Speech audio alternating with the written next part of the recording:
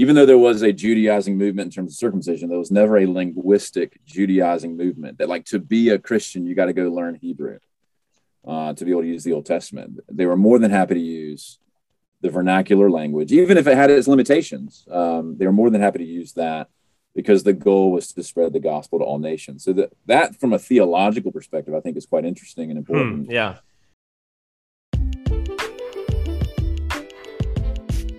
Welcome to the Guilt, Grace, Gratitude podcast featuring Peter Bell and Nick Fulweiler. This is a show about Christian doctrine for everyone from the historic Reformed tradition, delivered by two friends in an unscripted dialogue. Join us as we discuss how the finished work of Jesus Christ changes everything.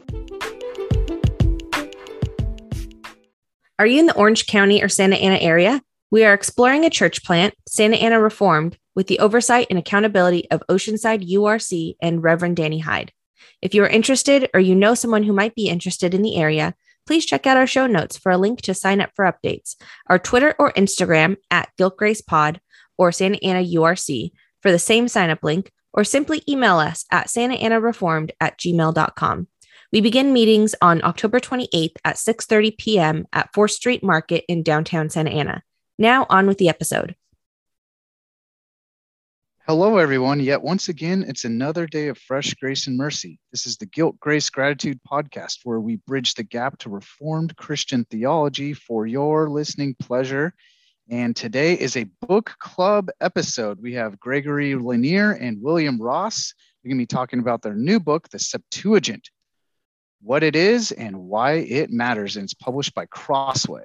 And as some reminders, as always, on the show notes, you can find a link to Crossway to get a copy of this book for yourself. There's also a link to the Society of Reformed Podcasters.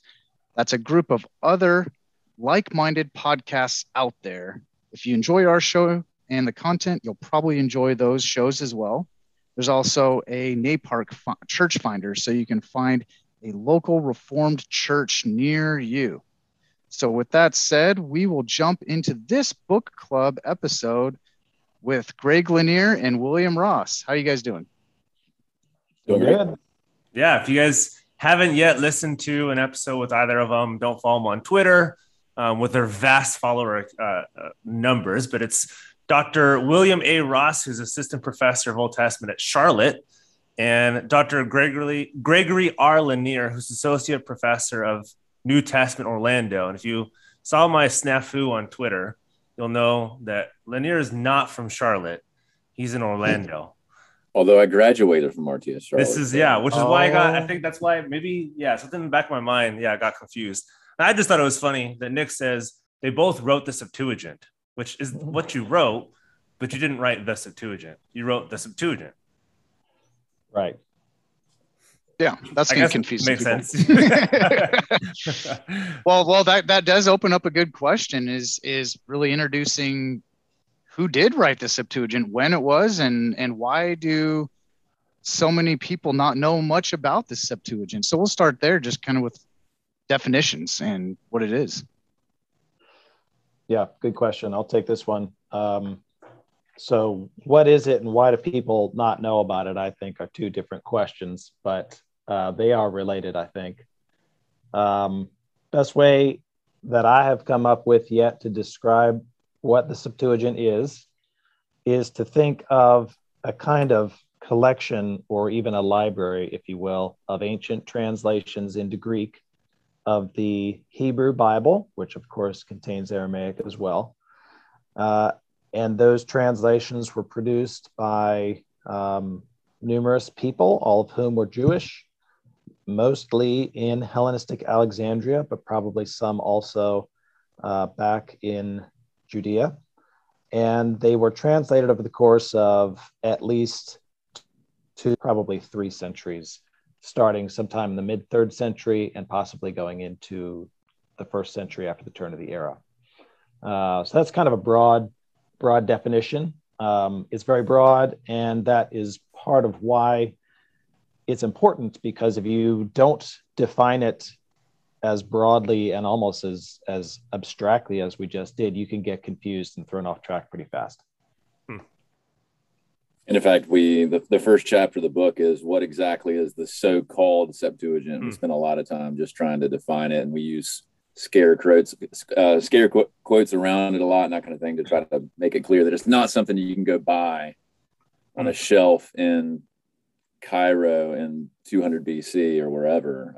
It's not quite like that, like it is today. So, yeah, and even go for it. Sorry, yeah, I wanted to add to that because it is a very difficult thing to label correctly or label in a satisfying way. I mean, we use Greek Old Testaments a bunch throughout the book, and that is satisfying to some degree, but also not to a full degree, because of course there's a distinction that many draw in the academy between the Old Testament, which is a Christian label, for the Hebrew Bible.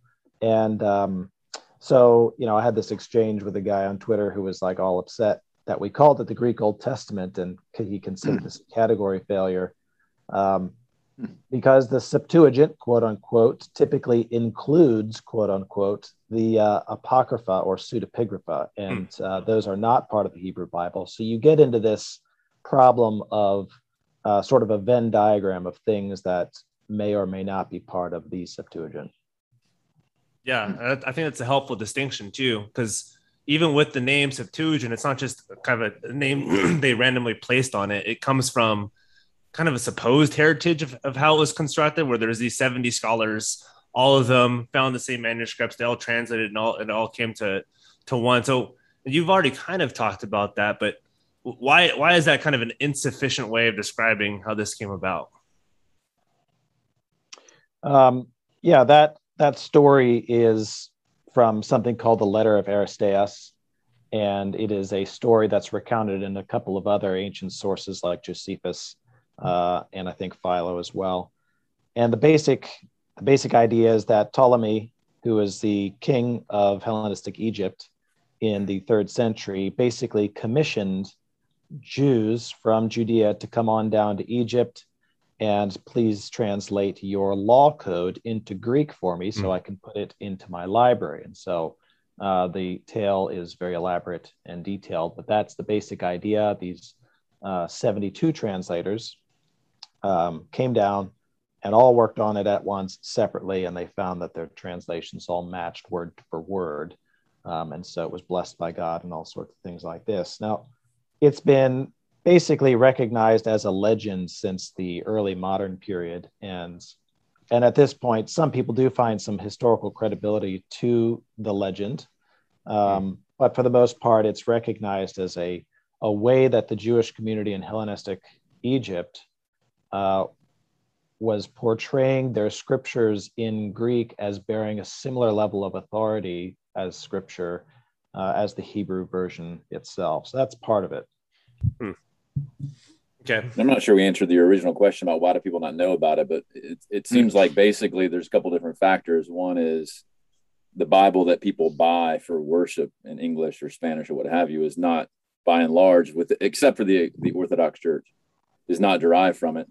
So you're only going to see it because it's from the Hebrew. So you're only going to see it in footnotes, and you see them as early as Genesis 2 and certain translations like the CSB. You see it in like Genesis 4 and the ESV and NIV. But it's a complicated word, kind of a scary word that's buried in the footnotes. And so your average layperson's probably never even noticed it. And it's hard to pronounce. It seems intimidating. And so it's just sort of better to ignore it. I think from a large, sort of just a layperson perspective. Yeah.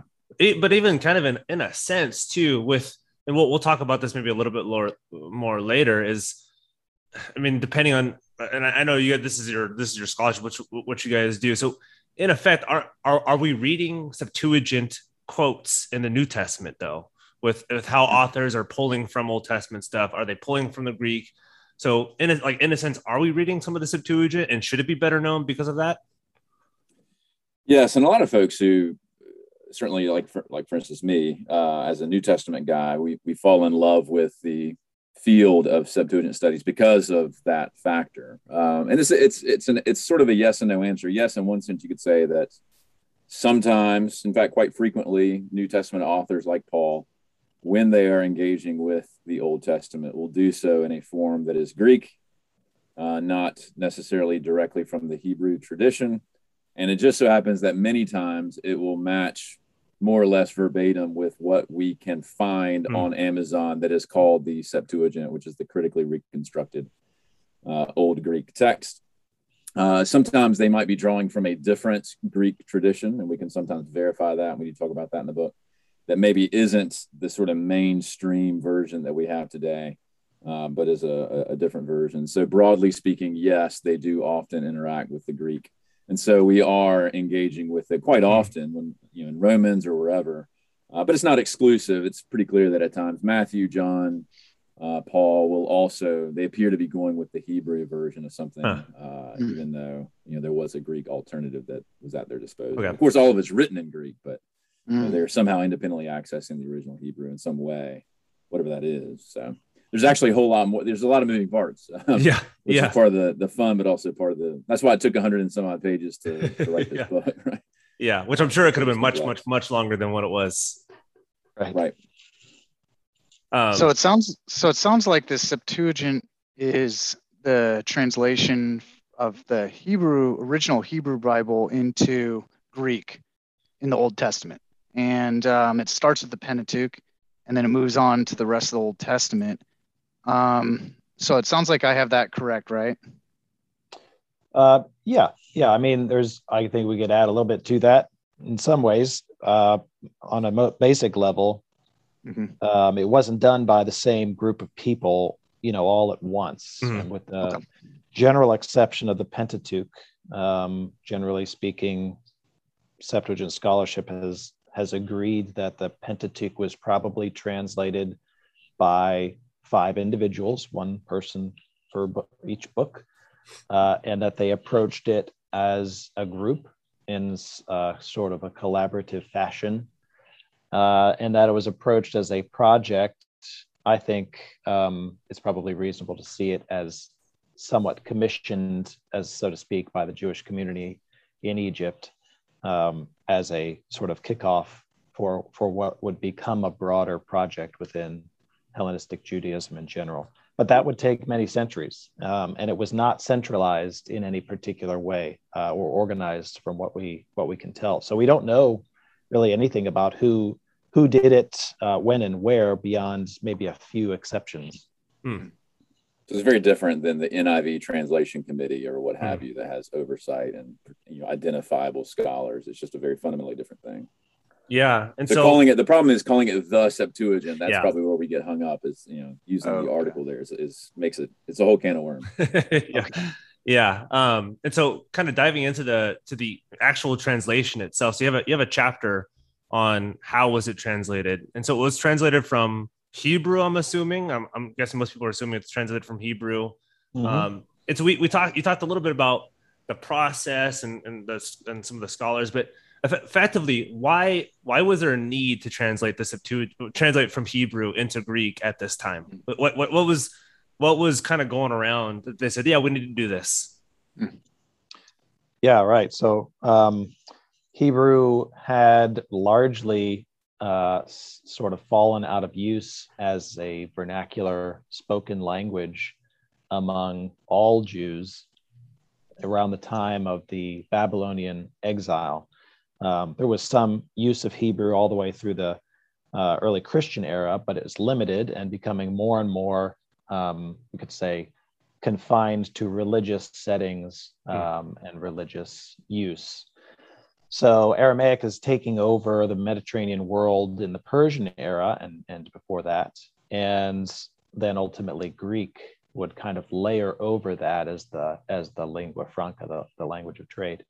So kind of depending on where you are geographically in the Mediterranean world, by the time you are in the 3rd, 2nd century BC, you're either speaking Aramaic or Greek, or probably in most cases both, possibly plus another 3rd language. So it's a very multilingual context, historical period.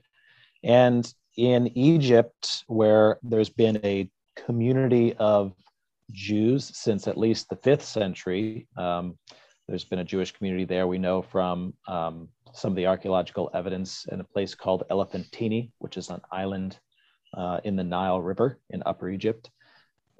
This community has been Greek speaking for quite a while by the time the Greek Pentateuch is produced. So why did they do it? Well, there's probably a couple of reasons, but one of the big reasons most people agree is that they didn't, most Jews couldn't read Hebrew anymore. And the desire to use it for religious purpose, home or in a more organized worship setting, was just sort of a basic prompt to get their scriptures into the language they were using as their first language. Okay. So kind of, so it's not unlike your Wycliffes of the world, right? Yeah, as I was about to say, it's almost, in a sense, it's like translating the Bible into English. We don't speak those languages. We can't read it. Right. Okay. Yeah, exactly. Gotcha. Yeah, I like how. Oh, go ahead, Peter. No, go for it. In the book, you actually made our job really super easy. You have 10 key questions about the Septuagint. So when we do these interviews, we're trying to think of questions up beforehand, and you just kind of did 10 of them for us. But we're not going to go. Don't worry, we're not going to do all 10. I saw you guys get a little nervous. You're like, oh, is he going to ask all 10? Yeah. I just want to pick out number 8. How does the Greek Old Testament have any authority in today's church? I can take that one, Will. In many respects, and we devote a whole chapter to that question in the book. Yep. And so I think we position that chapter as, in many respects, especially for a broadly evangelical leaning audience, that's going to be a hot topic question. Yeah. Whether you are a KJV onlyist, certain KJV onlyist even deny the existence of the Septuagint, they're called Septuagint. Or just a person who's interested. I mean, it is a fundamental question. I was even asked this question by my colleague, Charles Hill, during my ordination exam. He said, okay, should we use the Septuagint as the Christian Old Testament? I got the same question. So that was good times. I guess you get that when you're a scholar. Yeah. Actually, a pastor asked as well. So there's been a movement within certain parts of scholarship to say that since the apostles, at least some of them, sometimes use the Greek Old Testament, we should treat it as the Christian Old Testament and use it for doctrine and use it in place of the Hebrew. And that's not a new question. That was going back all the way to some of the church fathers, namely Origen and Augustine in particular, but also Jerome, in terms of both text and canon. And so it is a really important question. The short answer is, and we obviously lay this out in much more detail, we're persuaded from the historical evidence that in terms of the place that we can point to and say this is the inspired words from God, the inspired word of God given to Moses and the prophets, that the Hebrew text, as we can best reconstruct it with what we have, is that thing that we could call loosely scripture. Yeah. Or imperfectly scripture. That's sort of the apostolic way of describing it. And so in terms of what you would hang your hat on for determining faith and doctrine and practice, that would be it. That being said, much like the English analogy, a pastor today or anyone today would stand up and they're going to read their Old Testament, Jonah, Exodus, whatever, from English or Spanish or Portuguese. And they're going to call that the Word of God. Because it's the Word of God in translation for his people, so far as it is faithfully done and so forth. You can treat it that way, even if you don't know Hebrew, Aramaic, and Greek. And so we landed on that as kind of the best way to think about the Septuagint, that it is, as a translation, deriving its authority from the Hebrew. You can approach it in a loose way as the Word of God. It certainly was the Word of God for thousands, if not millions, of early Christians and actually some Jews. Who didn't have facility. I mean, that was the whole reason why it was translated. So we're comfortable with calling it that with certain caveats that it's not a perfect translation, just like the ESV or NIV is not a perfect translation. And that's why you learn the languages and try to sort it out. And as long as you ultimately realize that any authority it has is derived upstream from the Hebrew. And so that's a more complicated way to answer the question, but because I think people want a binary answer, either yes, or absolutely not. And I repudiate it because it's dangerous or something like that. It's for the tinfoil hat idea. But we think it's much more faithful to what it is and how it's been received historically to position it that way. I don't know, Will, if you want to add anything to it. Yeah, no, I think that's helpful. And just to draw out a little bit of just the whole idea where there are some kind of more restrictive views that would reject the Septuagint in some way outright. A lot of times, there's a couple of different reasons that happens, but it all tends to get folded into a more strictly KJV only mindset. And in many cases, it's related to, again, this sort of category error where you're viewing the Septuagint as a bound book that is sort of an all-in-one thing.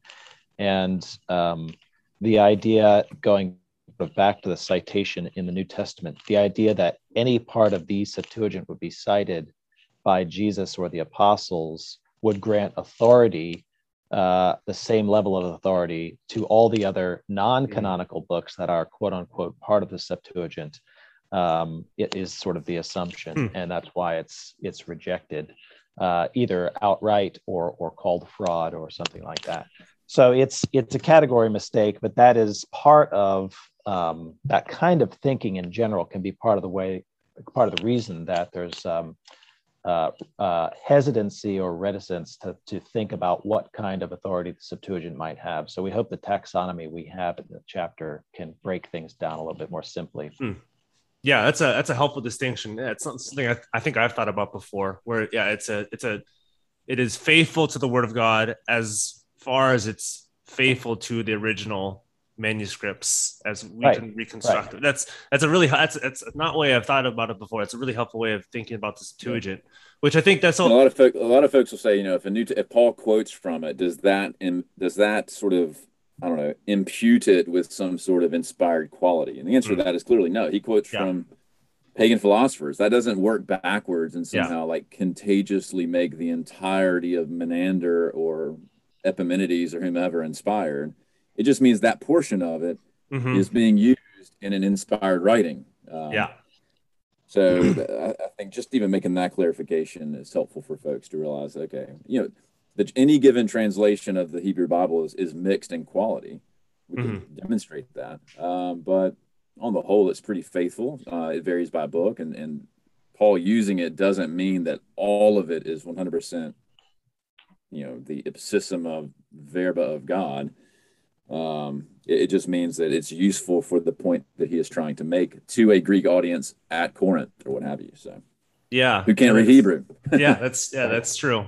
And that's a good transition to the kind of the last part of this, which is why does the Septuagint matter? And I think both of these questions, chapters 5 and chapter 6, cover the entirety of the Bible. So this one, kind of more directed towards you, Dr. Ross, is how does the way it's been translated, its history, how do these things, I know it's kind of a broad range, but how do these things help us understand when we read the Greek Septuagint, or the Greek translation of the Old Testament? How do these things influence, help us, hinder us, whatever it may be, when we're looking at the Old Testament itself? Yeah, that is a broad question. I mean, it's basically the whole discipline of Septuagint studies in a certain way. There 30 seconds, go. Everything you exist to do, go. This is why you're trained to do this.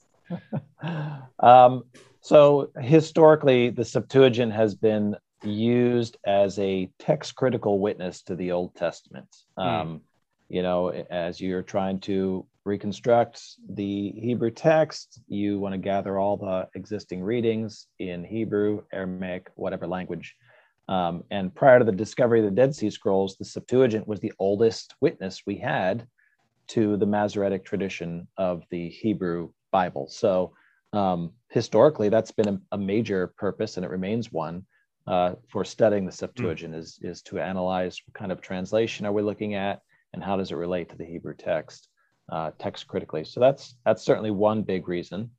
Another big reason is to understand the context, the religious and social context of the people who produced it, right? So the Jewish, Greek-speaking Jewish community living in various parts of the Mediterranean world, mostly in Egypt, trying to understand how their use of language, the Greek language, fits into the broader sort of scope of language use, the social context, like I said, and there are various ways that scholarship has really pretty recently started to think about that sort of question.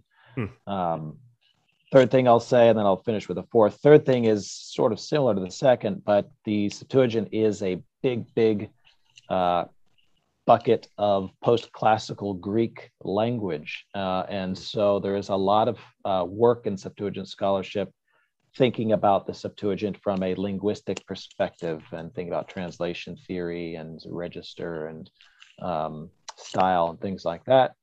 And then the fourth thing is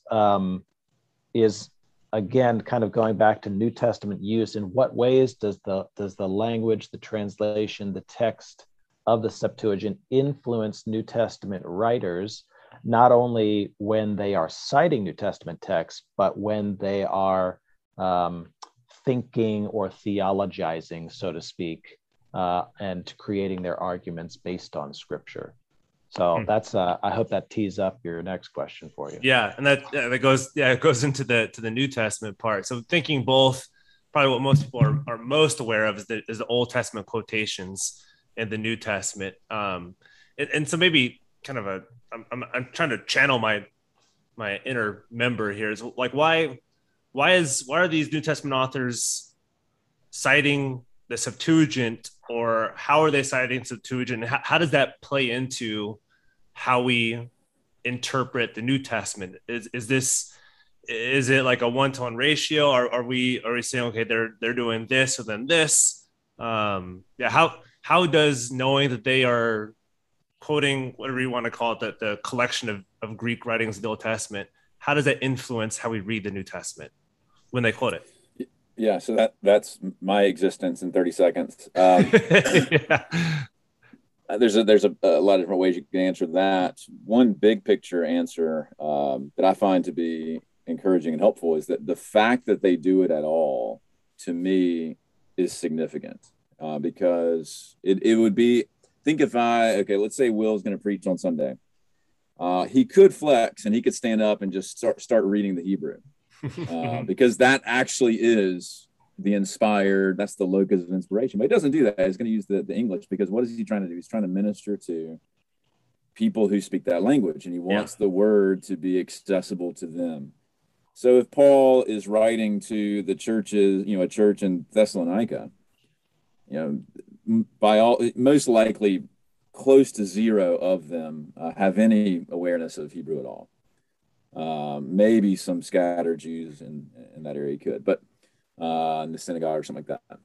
So the fact that he's going to gravitate towards the Greek text shows that he's essentially trying to use for lack of a better term, their Pew Bible, the one that they're familiar with, the one they can read, because he wants them to see what God has said. To me, I think that actually speaks volumes in terms of the mission of the church. That actually, one of the things we talk about in the book, there was never a movement.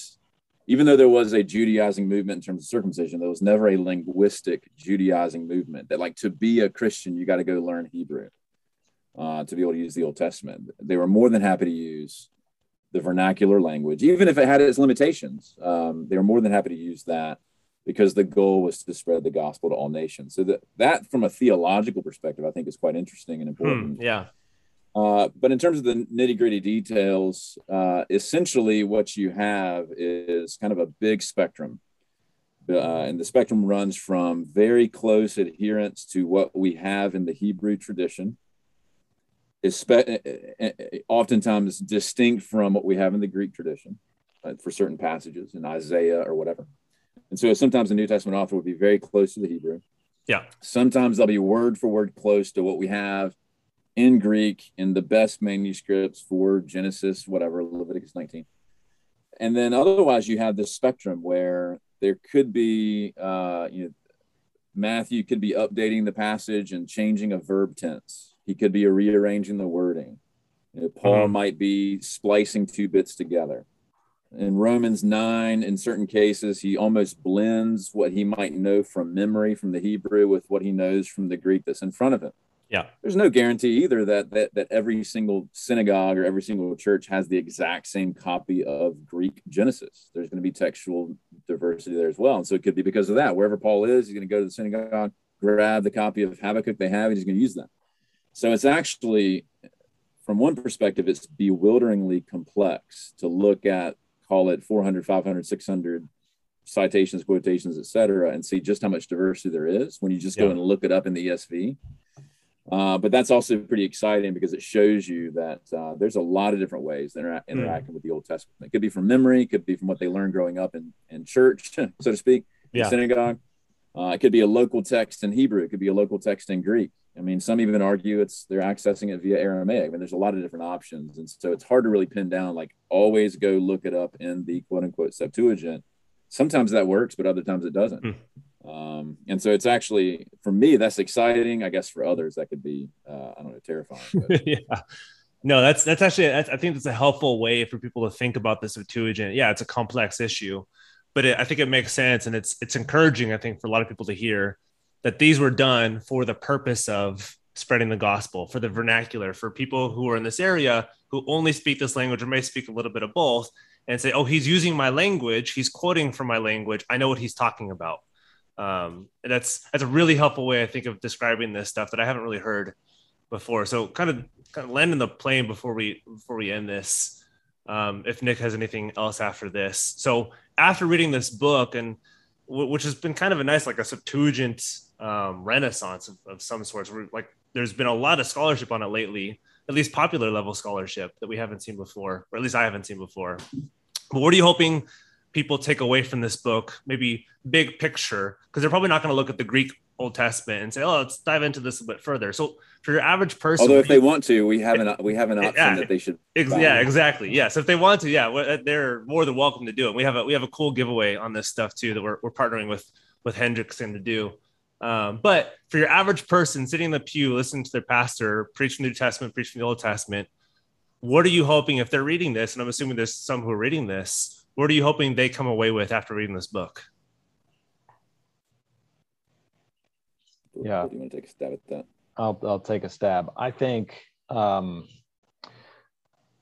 of the things I hope people gain from this is a better understanding of the sort of multi-layered aspects of how Scripture was written and passed down over the centuries, and into the era where the New Testament was written, especially for the Old Testament, obviously, because I think speaking broadly of the sort of Presbyterian Reformed and even evangelical worlds, have a oftentimes unconsciously simplistic understanding of how it must have gone.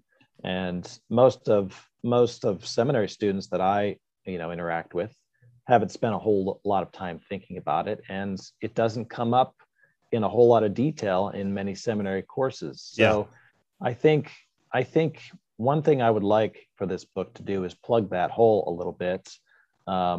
It's not the full picture, but it does fill in a big part of it. And I think it will refine some of the things that tend to be generalized or assumed. Again, going back to the idea of the sort of what is the it that we're talking about. Those assumptions and generalizations can create errors and faults in the sorts of ways that you're thinking about Scripture, and so I hope that this can help the church refine that to a certain extent. Taking a complicated topic and making it straightforward is challenging, but I hope that's what we've done here. Yeah, great, Dr. If there's anything else. Yeah, I would agree. I think that's probably the main thing from my perspective as well. I think a lot of folks functionally have a very brittle doctrine of Scripture. And the Septuagint, for someone who has a very brittle, overly simplistic doctrine of Scripture, the Septuagint can really kind of crush you. It can push you over the edge, just like the synoptic problem.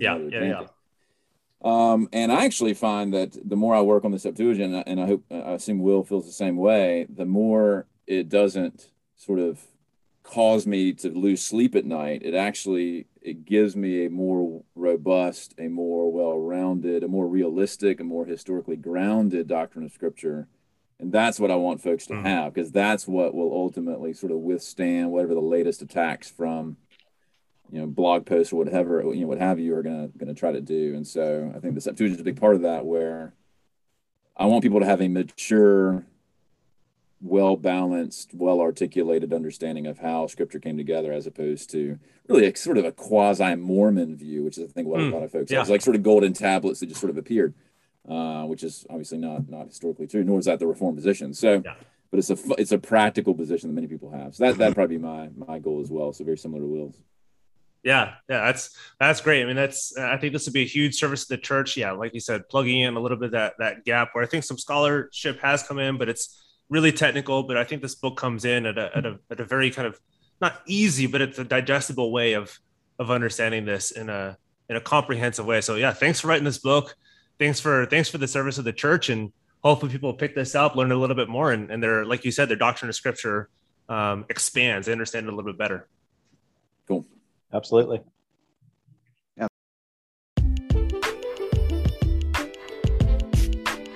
Hey guys, we hope you enjoyed that episode of our podcast, Guilt, Grace, Gratitude. And we, as we've said before, we are bridging the gap to Reformed Christian theology for your listening pleasure. So we would like to make sure this is enjoyed by others around the world, and how to best do that is rate and review us on iTunes.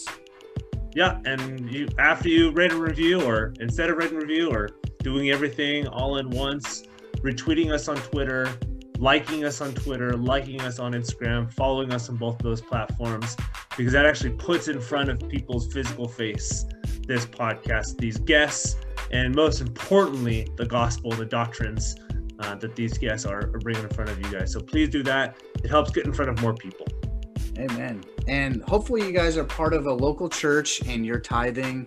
And after tithing, if you have any means left over, please consider donating to us to make sure our bridge is well paved and maintained and strong and sturdy, as again, we bridge the gap to Reformed Christian theology.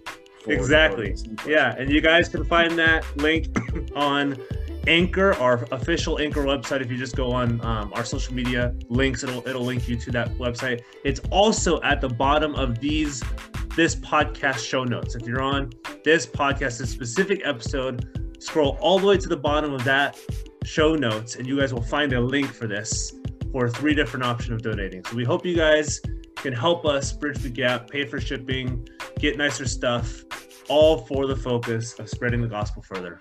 Yep, all for the kingdom of God. Thanks so much, guys. We'll see you guys next time.